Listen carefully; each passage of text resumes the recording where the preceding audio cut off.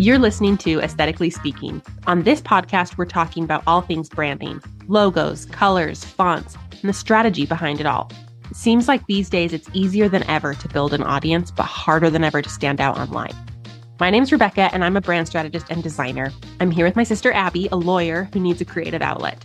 Together, we're going to talk about how to bring your brand to life.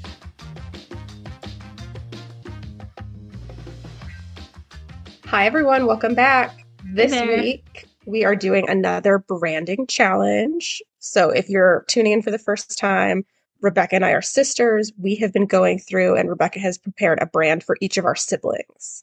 Yes. So we've done Andrew. He's a professor. We've done Caroline. She's a musician. We are now on to our sister Eliza, who is in a quandary right now. She is trying to decide if she's going to pivot careers. So her background is in journalism. She's done a lot of web media, etc., for a local news station, and she also is thinking about transitioning to education. Mm-hmm. Yeah, when I talked to Eliza to get her consent for creating a brand and talking about it on the podcast, I was like, do you want me to create something that's like just for you personally? Do you want something that's more education focused, like more journalism focused? And she was leaning more towards focusing on like the journalism aspect, like her experience mostly as like a writer and then potentially like writer educator. So that's kind of the direction that she gave me. Well, she told me a few things. One of Eliza's passions is about social media and how social media affects teens and how we teach and talk about social media, like in grade school, high school, and beyond. I think that's what her thesis is about, is like using social media, something like that. Anyway, so she has like this strong media literacy passion, but she also has always just been very passionate about storytelling. She's a people person, the most people person you have ever met. And she's a talker. Also. Yes. Like she will talk your ear off. She's super thoughtful. And I know that she's kind of wanted to do some investigative journalism, like being willing to tell the whole story about something. Right. I feel like that's kind of her specialty. She was one of those people growing up. She would make friends with the old people in our ward, in our neighborhood. Yes. And like was always befriending them, like always wrote thank you notes. I wanted to kind of capture like that handwritten note aspect of her personality, because that is like so core to Eliza. Like nobody writes notes like Eliza does. Yeah, that's very true. I would add to that. So Eliza is, I feel like it is important to mention, Eliza is tall and has a lot of presence. Yes. Like when she's there, you know that she's there. Like she commands the attention of the room. Mm-hmm. We tease her for being loud. In like the nicest way. And to be fair, she's among the middle children in our family of 7 kids. So like everybody's got to be loud. Otherwise you will not get hurt. Yes. Eliza is the 5th of 7, right? She's the 5th. Yeah. Yeah. She's number 5. So yeah. We really should have her on here to talk about what it's like to be the 5th child, because she's got things to tell you. Oh my gosh. I know she felt maybe still feels oppressed by us. So Rebecca and I are considered like the older kids because we're number 2 and 3. Uh-huh. And there was a time when we would like play a game and we'd all play hide and seek or something. And when Eliza came to chase us, we'd throw a blanket over her head and run away. Yes. Well, and it started out when she was little enough that she didn't know that we were like making her the butt of the joke. And obviously we took that too long, carried that on too long. Yes. So we did it to the point where she was aware that she wasn't included, which is so funny now that I have kids. I'm like, it is really hard to have a kid who's like not quite a little kid, not quite a big kid. And it's also interesting because, so like the birth order personality. I 100% subscribe to the birth order theory. I would love to talk about this on every podcast. Okay, well, I generally believe in it, but it obviously breaks down because like technically you and I are both middle children. Okay, so the most recent book that I read about birth order was actually saying that most of I think there's kind of generations of it, right? So like a long time ago, birth order was very much like your cardinal order in the family. based on a model where everybody was having 4+ kids. Okay. Right. In the modern era where people aren't having as big of families, what people think of as contemporary birth order pseudoscience, really. Sure. They actually say that most families are composed of groups. So what I like when I was reading it, the way I thought about it is Andrew is the oldest child in the entire family. Right. But also I think like the 3 of us or maybe the 4 of us are actually a group. Yes. So you and I behave more like middle children. Yes. So I think some of those anxieties about like, where do I fit in with the family? I'm getting overlooked, bonding more with peers or siblings that are your age instead of your parents. That's very much middle child behavior. 100%. Yeah. And then there are other things like I am not the oldest child, but I am the oldest girl. So in other aspects, I sometimes behave more like an oldest child. Yes. And so for Eliza, she might be the middle child of the Jonathan to William family, right? And there's a bigger gap before Caroline. Right. Or she could be the oldest child of the youngest children. That's kind of how I think of her, is like the oldest of the youngest. Right. Yeah. Oh, that's super interesting. There's also some interesting dynamics because even though I'm the 3rd oldest, I was the first one married. And the first to have kids. And the first to have kids. So I also feel like in some dynamics, less so of individual siblings, but kind of in like families, it's kind of like ours is the first family. In the extended family, I definitely feel like you're now the oldest child. Right. Right. But like all growing up, and maybe this was just me making myself feel better, but I really identified as like, I'm a middle child. I'm easygoing. I'm low maintenance. Yeah. And maybe that was a byproduct of me sensing that our parents were too busy that they're just like, we're not enough resources to go around. Right. Yeah. Like to give enough attention, you know? And that's one thing that Cobb and I talk a lot about in like how many kids that we want to have. Somebody said this and we always say this to each other, but like love is infinite. Like you can love as many people as you want. But money is finite. but money and time are not. And so it is a consideration. And I don't want to have 7 kids, but even thinking about, oh, should we have 4 kids? I'm like, I do not have infinite time and money. Yeah. You couldn't hear what Rebecca was doing during that time, but she was taking some deep breaths. That's how I have to ground myself when I think about having another baby, not to stress you out. When I had Peter, I literally was like, he's just going to be an only child. Like I had to tell myself that because I could not bear the thought of doing like any of the pregnancy, childbirth, any of that over again. Oh gosh. Yeah. As soon as my kid was born, I felt like that scene in Stranger Things where everything has a clock. Mm-hmm. And I was like, oh, so now it's like the time is ticking. Yes. If I don't give her a sibling that's close in age, they won't go to high school together. If I wait too long, they'll be rivals. Or if they're too close, then I'll be totally overwhelmed.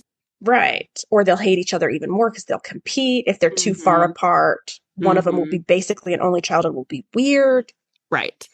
Yeah. It's just a mess. I've been through the whole thing. I have to basically tell myself, like, there's only so much planning that you can do. And then you just have to accept that, like, however it works out will work out for your family because it's too much stress to try and finagle every little thing, you know? Yeah. Turning back to Eliza, the other thing I would mention about her is in the journalism world, I see her as a features reporter more than a hard-hitting news. So she's done everything, right? She helps transition. She writes scripts for TV. She puts stuff on the web. She does all kinds of stories. But personality-wise, I don't see her as the person who is at the scene as the explosions are going on behind her and she's describing what's happening. And I don't really see her as like the foreign correspondent who is like, let me tell you about Yemen. Right. I think for her, like, very much human interest, 100%. Pop culture, what's going on, and the relationships between people. A lot of, like, in-depth interviewing, I think, is more her style. Yes. I was going to say, she probably wouldn't be not that she couldn't be, but just, like, personality-wise, she wouldn't be the reporter that has, you know, the explosion behind her, but she would 100% be the person that's, like, talking to people who were there. Yes. And like hearing their stories and getting their take on it and like sharing their opinion. I also feel like, and so Eliza right now is just doing writing. but she has some interest in maybe moving into like on-air TV reporting. And I do feel like that would be a really good fit for her personality because, like we said, like she has this presence. Mm-hmm.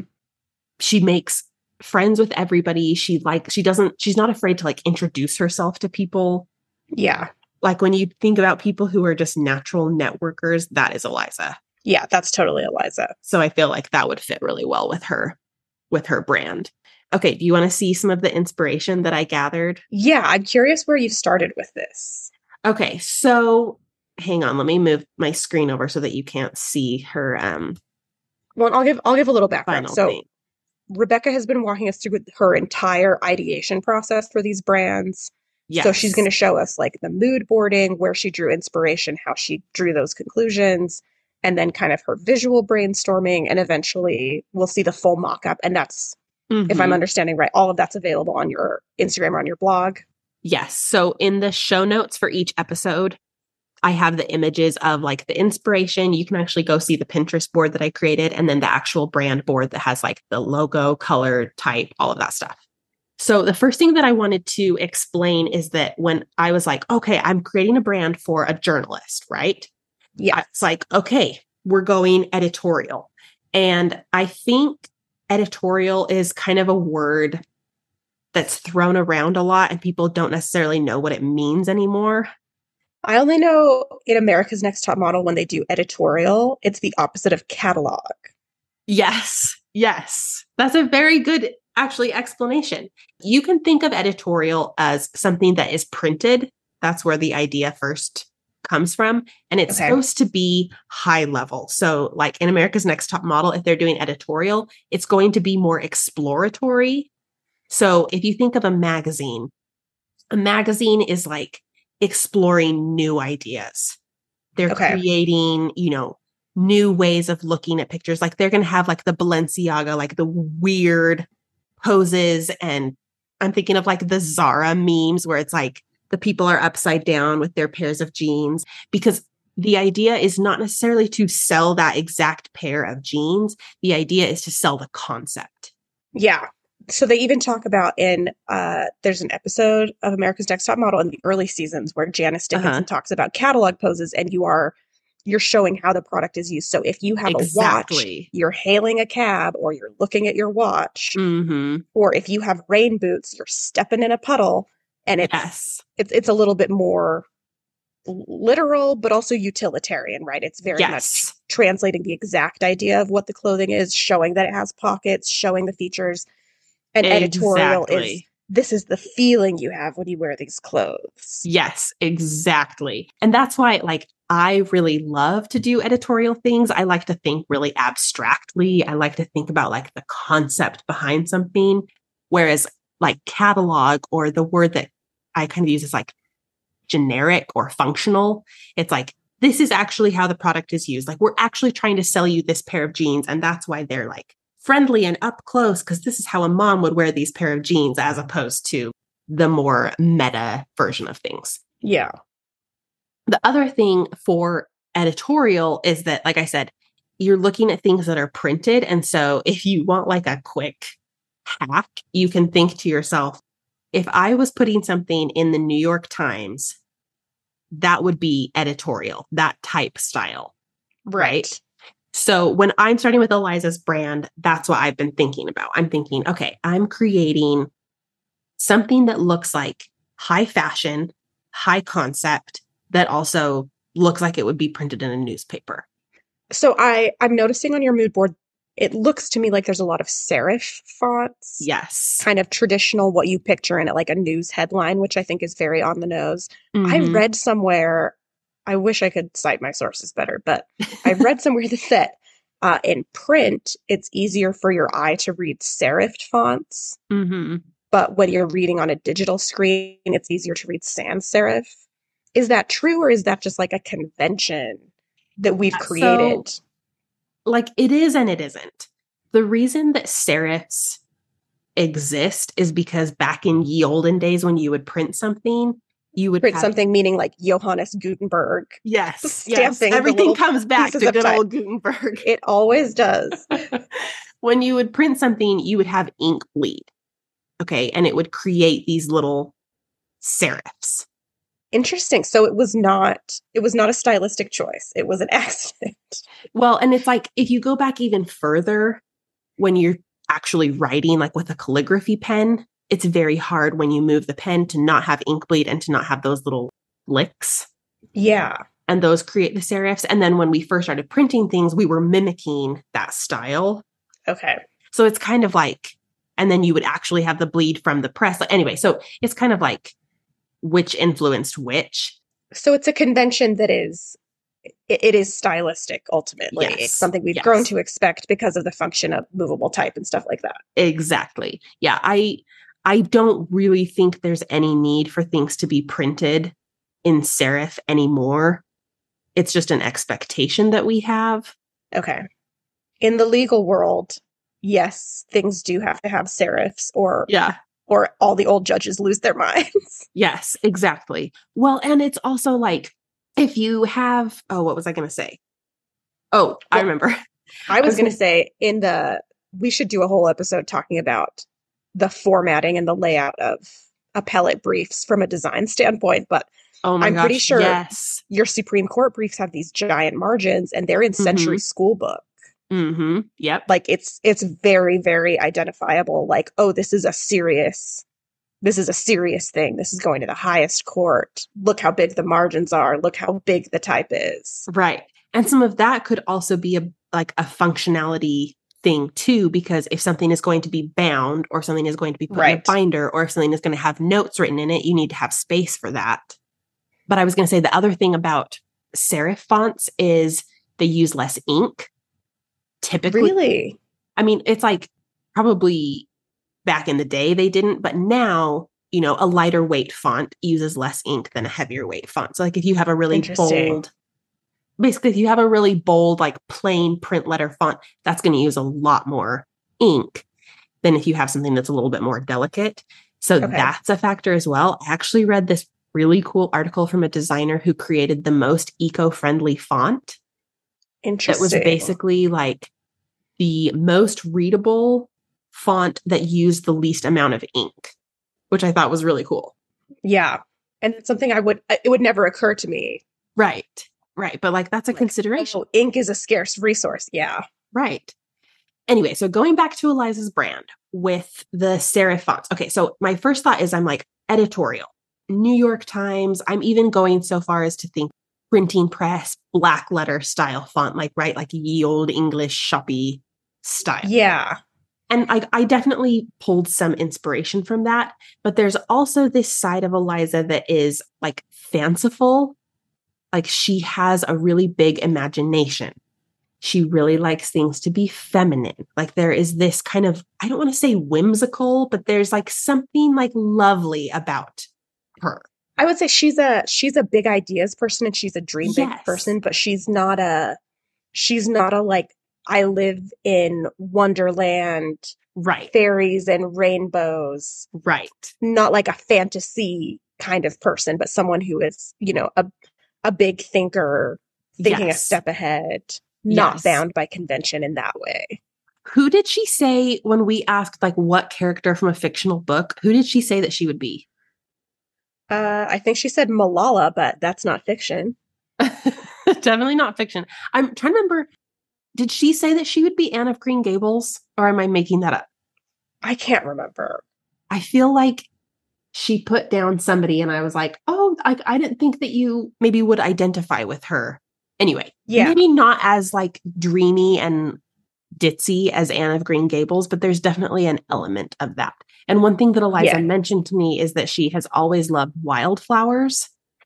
And she's loved the concept of wildflowers, that it's something that grows on their own, but it's also something that you can cultivate based on, where you live and the kind of soil and the kind of rain that happens in the mountains. And so that was kind of something that was significant to her.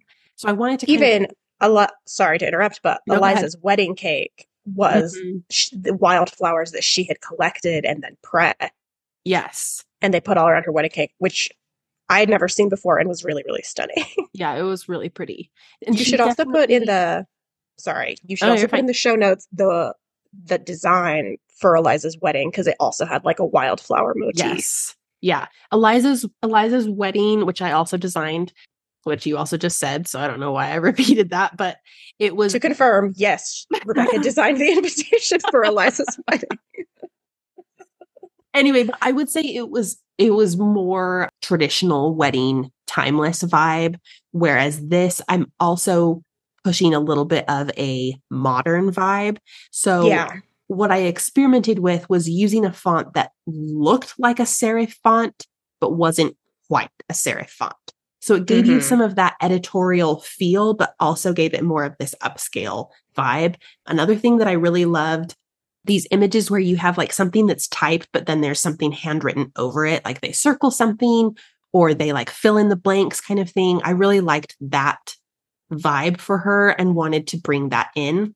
So let me show you, drum roll, her actual branding. Let me zoom out and then I'll zoom in and show you everything. So the way that I organize my brand boards, I put the logo at the top, then I do the color palette, then I do some inspiration images in terms of type and layout. Then I typically do another version of their logo, if I do, a horizontal version, then I do a stacked version or vice versa. And then I put a brand pattern at the bottom. So the goal is that you would turn this over to somebody and they would be able to create things for their brand with it's like a cheat sheet, right? Right. So let me tell you what I see. Yes.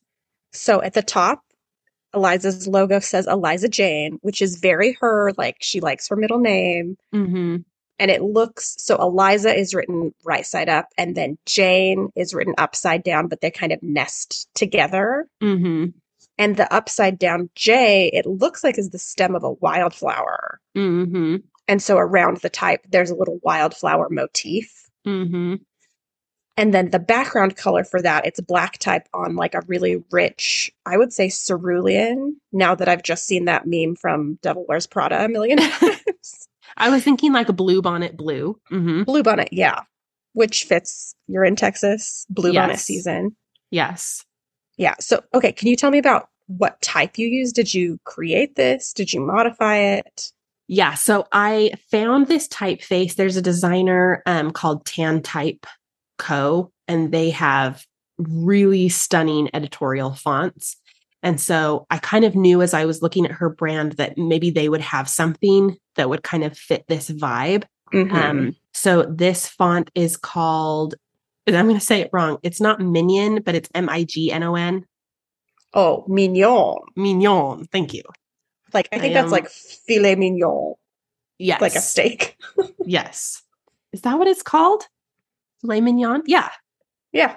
I had to think about that for a second. Okay, so that's the name of the typeface. And I really liked this because I felt like it was personable, but still felt like it belonged in a magazine. And I also decided to put her name in lowercase, all lowercase, because I wanted it to feel like this was not an authority figure, but somebody that's like a peer figure. It's a very approachable look. And to me, it looks really modern now that everybody has, their handle is usually all lowercase. Right, exactly. So it wouldn't feel like this is an institution. This would feel like this is an individual that's capturing your story. Right. And that's definitely the vibe that I wanted. I added these little, like you said, the wildflower motif, and I used that in the background of her other logo to capture that feeling that she described of like the wildflowers and cultivating growth, and also to give her that feminine vibe. Where she's telling the stories and talking to people, and there's no judgment or preconceived notions, but she really wants whatever comes out to come out. Right. And I liked that for her. I turned her name upside down. So it says Eliza Jane upside down, because I also loved the concept of reflection and how a journalist is reflecting what is happening to the outside world. They're reflecting the truth, but there's also, I thought about honestly making her name an ambigram where it's like the exact same upside down, but I decided not to do that. First of all, because it wasn't very readable. And this is not Angels and Demons. And this is not Angels and Demons, but also because it's not a perfect reflection. And a good journalist doesn't just say exactly what somebody else said. They characterize the facts in the way that they understand them. Yeah. And that aspect of it's a reflection of the truth. And I'm not saying that it's not truthful, but just that a good journalist puts their own voice into a story. And I wanted that to be reflected. So well, that's now that you say that, I can see the reflection, like the E's kind of match up and the A's kind of match up, which is, again, that's subtle. Like I wouldn't have picked up that that's why you did it, but it matches up really well. That looks cool. Yeah. And I really liked that the J, because it dips down, when you turn it upside down, it looks like it's growing. And that made it really easy to turn it into a wildflower. Yeah. So I felt like it worked conceptually and it worked visually, which is always what you're going for. Right. I have a lot of great concepts that just do not work visually. And so when the moment where I turned it upside down and I nestled it in together and I was like, oh, this works really well. Yeah, it looks so good. Okay, so I'm looking at the color scheme. Yes. And it looks like there is almost like a neutral, it's like between a mustard and a khaki. Mm-hmm. And then kind of a burnt orange. It looks like a very pale pink. Mm-hmm. A leafy green that's a little bit muted, and then kind of a cornflower blue. Mm-hmm. And I would add this like blue bonnet blue to that. Yeah, the blue bonnet blue. So those to me, now that you've explained the wildflower concept, they look like this is what you would see on a hike during a super bloom, right? Exactly. Yeah. I took the like poppy red and green and blue directly from a wildflower picture. And then I really wanted something that felt a little bit like industrial, right? Okay. It felt, I don't want to say like it felt like a newspaper because I didn't do gray, but it feels like maybe an old piece of paper, maybe an old box. Like there's something about it that makes me think of like a factory. And I liked that juxtaposition with these other bright colors.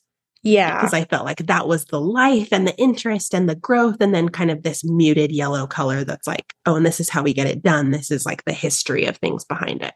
Yeah. So I really hope that her brand feels like a modern take on a traditional journalist. I like it. Yeah. And it does look very personable. Yeah. Which I think fits because we were talking about how Eliza might pivot into teaching, has kind of a new media journalism presence. But I also think ultimately all of this is going to get wrapped up into one, right? Right. She could do a Skillshare course. She could just do online courses. She could tutor. She could do a podcast. She could do a podcast, but has she done a podcast? Who was the first in the family to do a podcast? We're the ones actually doing it. Rebecca's really the oldest podcast child. She's the trailblazer here. So true. She could be... Anyways, I just think there's so many different ways that she could educate, talk about media literacy, influence the world, report on what's happening. So some of these traditional silos, like what do you do for your day job, are kind of being broken down. 100%. Anyways, so as long as she's identifiable, I think this could work for either or both. Yes. Well, and that's the other thing. Like I was talking to my friend and client, Kaylin, and she was like, she had sold her business and she was kind of pivoting to something new, but she was, I don't want to say like bouncing around, but she was just kind of exploring different options. And like, she would try on one thing, like, I'm going to be a coach. And then she'd be like, no, I'm going to be like an exit strategist. And like, no, anyway, and was just kind of playing around with these things. And she was like, I'm just not sure like what I need. She was like, maybe I'll be like a home decor influencer. Like I love all of that. And I told her, I was like, Kaylin, I think what you need is a personal brand, because then you can do all of these things. Right. And like, that sounds so obvious, but like, that's what it is. Like when you have a personal brand, it allows you to explore all of the things that you're passionate about and have them feel really cohesive. Like now, yes, Eliza can be a journalist and a podcaster and a speaker and like a youth leader, whatever it is, because she has the brand to facilitate it. Otherwise, it just feels random. Also, yeah, I was thinking about one of the influencers I know. Her brand is literally like home renovation, minimalism, and fertility. And in the abstract, you might think like, okay, did she just draw these out of a hat? Right.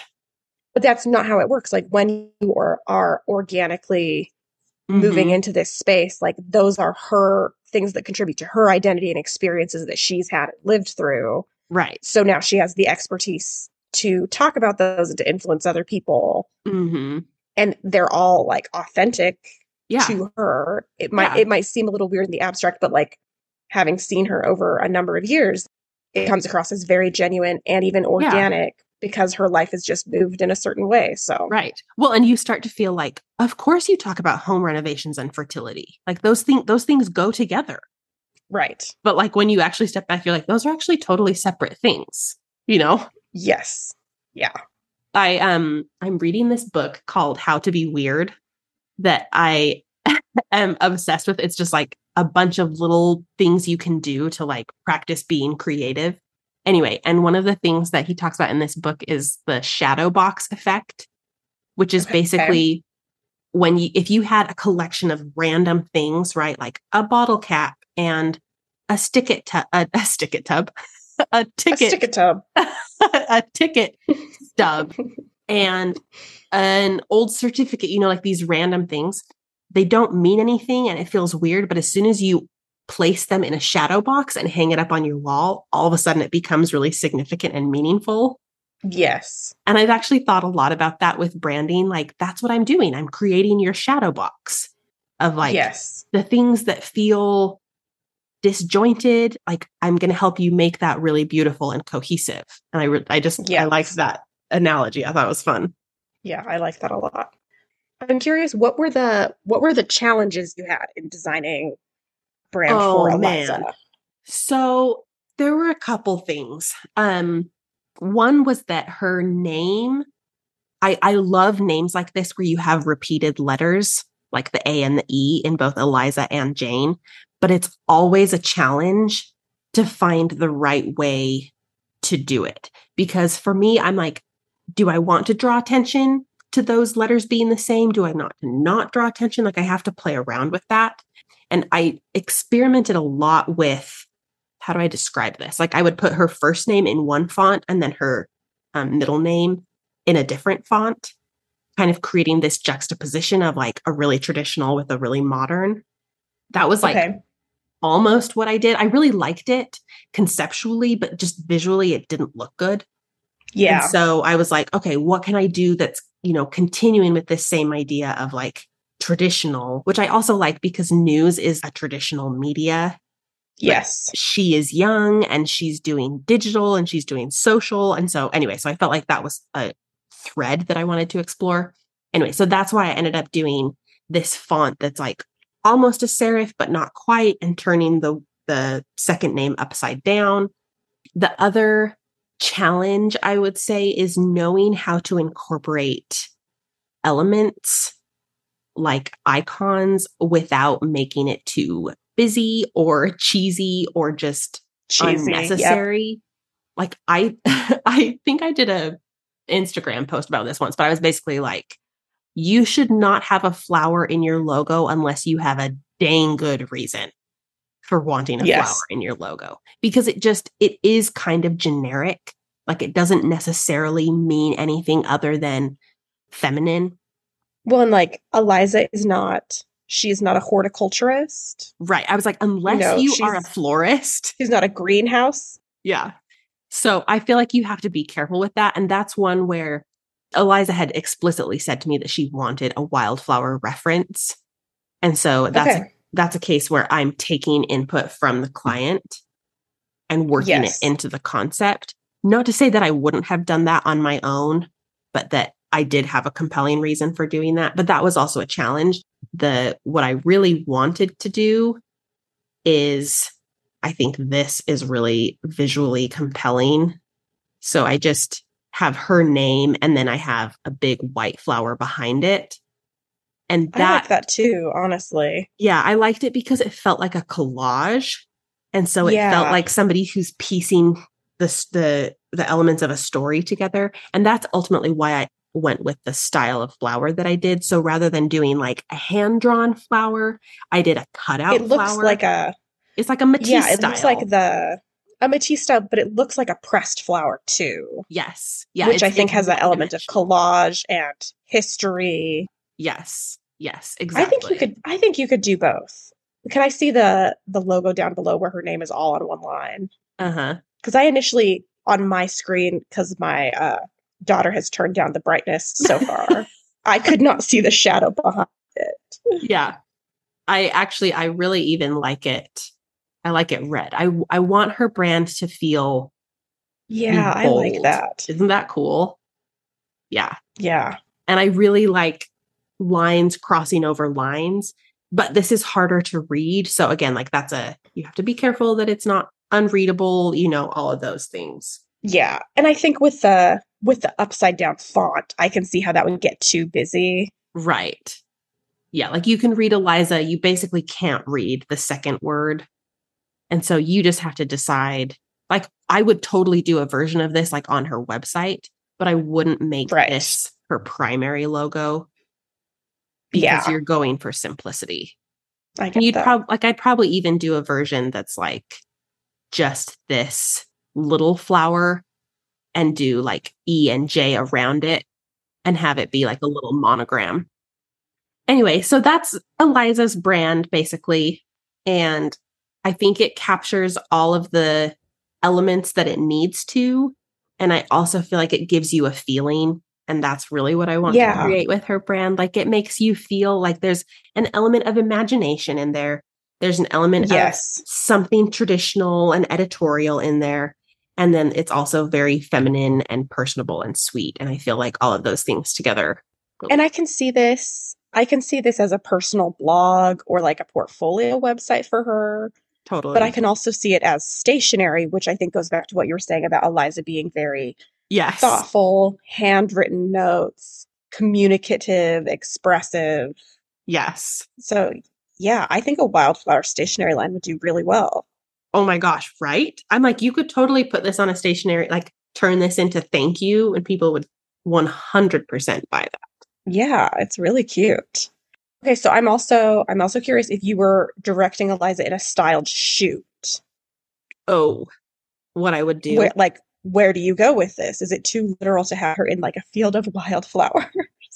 I don't think it's too on the nose to have her in a field of wildflowers. If I was going to do something like really out there, I would put like a desk with computer screens and like tons of papers in the middle of a field and do pictures there.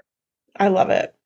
Like we talked about this before, but I love the juxtaposition of two things. So like I could Yes. also do her in like a really fanciful gown in the middle of the newsroom, That's what I was kind of right? Like thinking. Like that's the maybe you opposite do of that. super black and white newsroom, busy, super Mm-hmm. corporate, and then Mm-hmm. she's whimsical, or there's like a jar of wildflowers on her desk, right? Right. Right. Yeah. I would do something like that. I wouldn't do something that's like a backdrop of newspapers with her in front of it. I love that visually. I just think it's overdone. So you'd have to Yeah. think a little bit more creatively. I'm thinking of the episode of Gilmore Girls where they're getting inducted to the Yale Daily News and they have to wear hats made of newspaper. Which I asked one of my friends who wrote for the Yale Daily News. I was like, "Is this a real hazing ritual? Do they really make you make hats out of paper?" And she was like, "No, that's a real thing."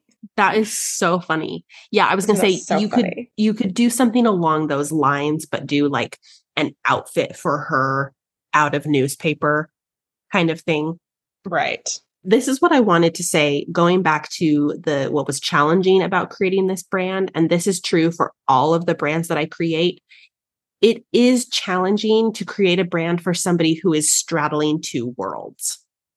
Yeah. So where she wanted to lean more towards journalism, I kind of took it that direction, but she still wanted to capture like I'm a teacher and I'm cultivating young minds. And anyway, the brands that come together the fastest and the easiest for me are for the businesses who are like, I know exactly who I am. I know exactly who I'm working with.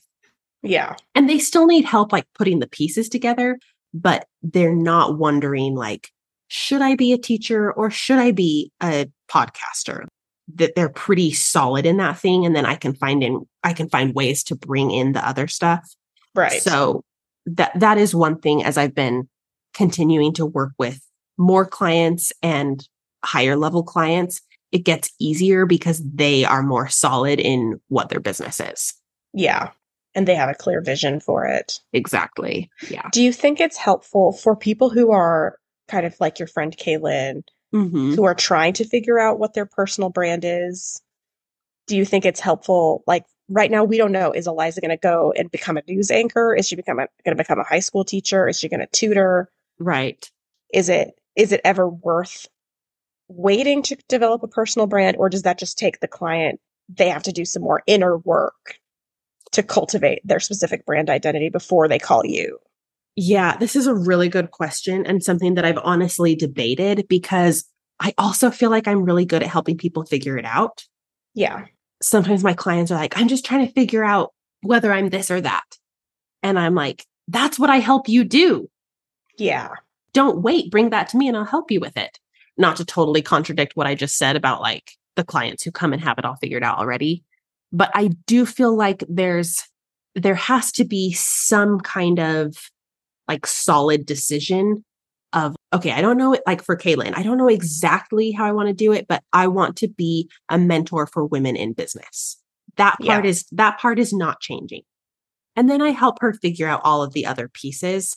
But if you're like, I have no clue what I want to do whatsoever, I would say think on it, get quiet and get to some kind of clarity before working with me. And also, Is that a total cop unrelatedly, out answer? I don't think it's a cop out answer. It reminds me of what I tell people who are like, I think I want to go to law school. Yeah. And I'm like, do you have a reason to go to law school?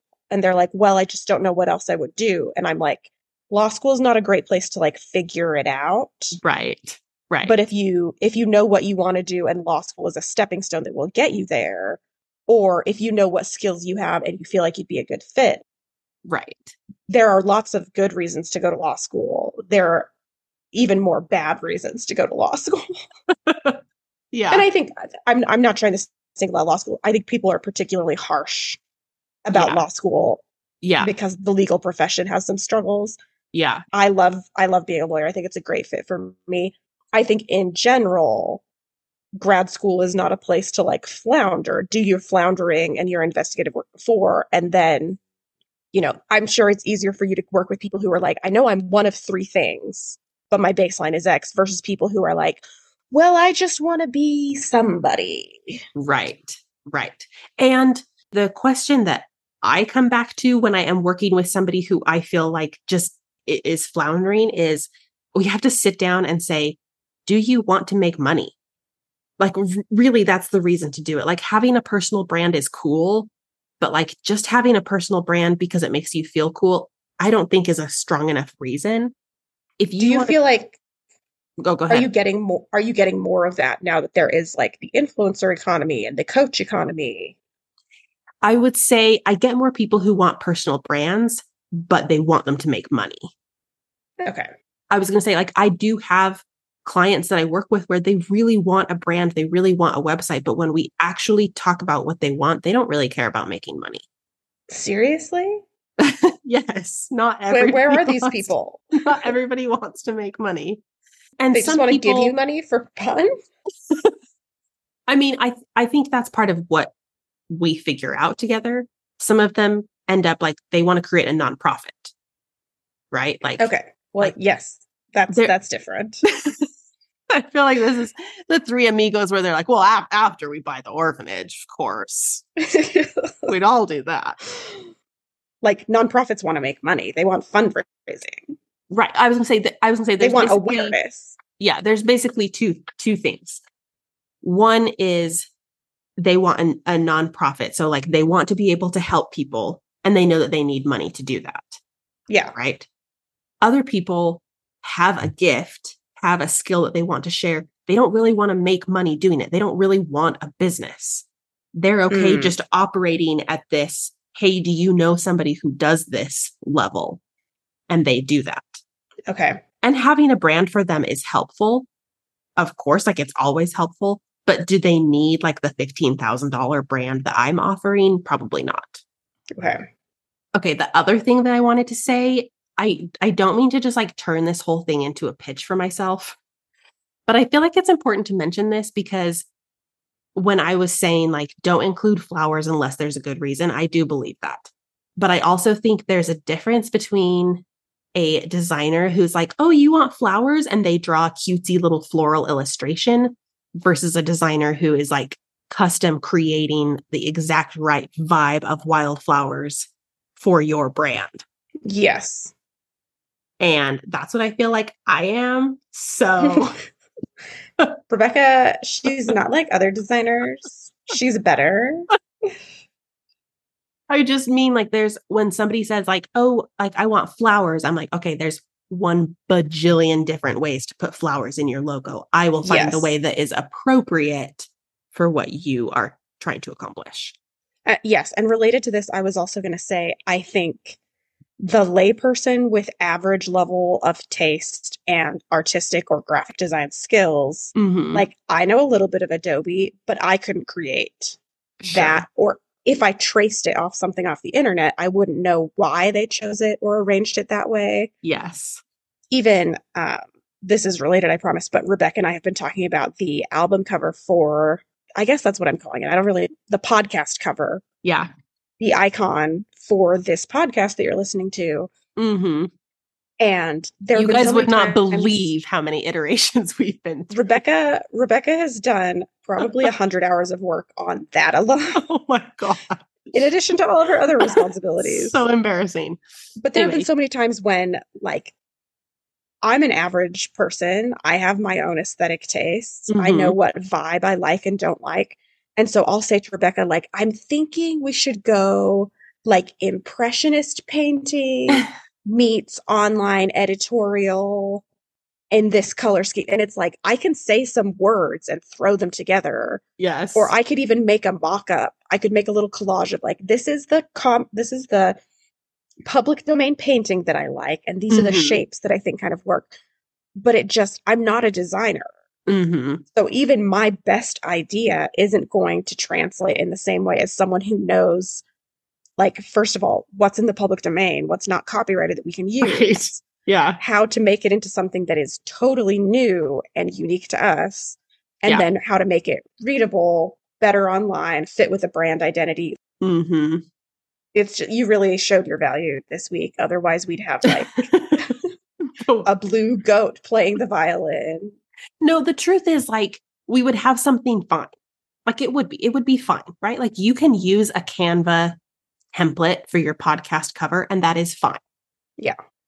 And not to sound super snotty, but like my work is for businesses that don't want to be just fine. They want to be world class. Like they really want something that is custom and unique and showcases like the high level of quality that they provide to their clients. So of course you would need a brand that does that for you. Right. And if you're in a phase where you're like, I just need fine, that is okay.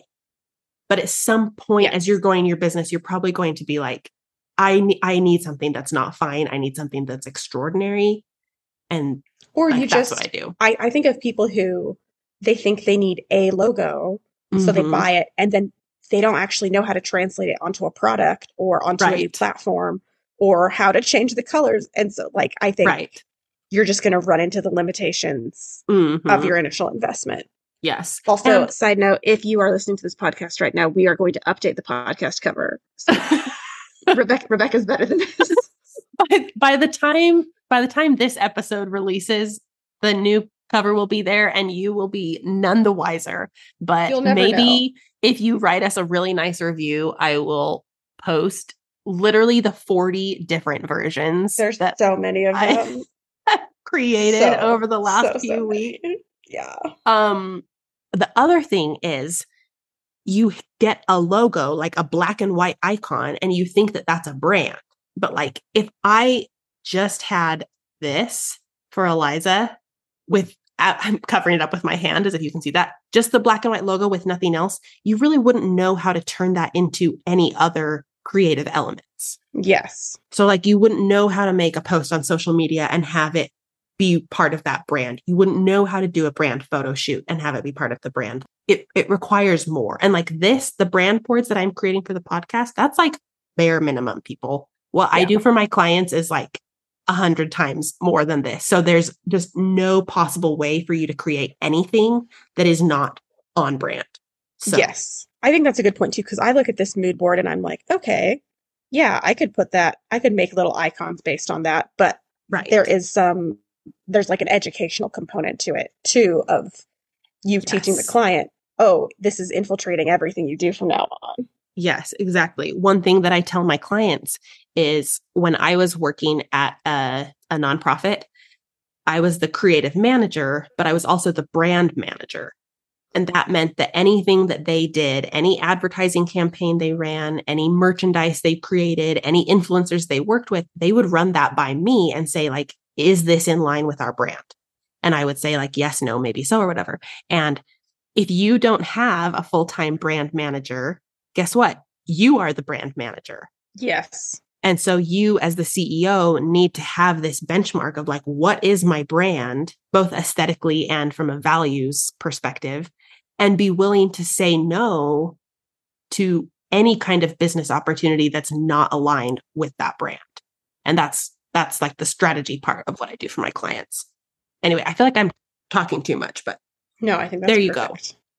I think that pretty much sums up everything for Eliza's brand. It's really fun to create these. And I am tentatively playing around with the idea of opening up a Patreon so podcast listeners could submit their own brief and get a basic brand design. But we really appreciate you joining us and we're excited. Our next episode will be, what's our next episode about?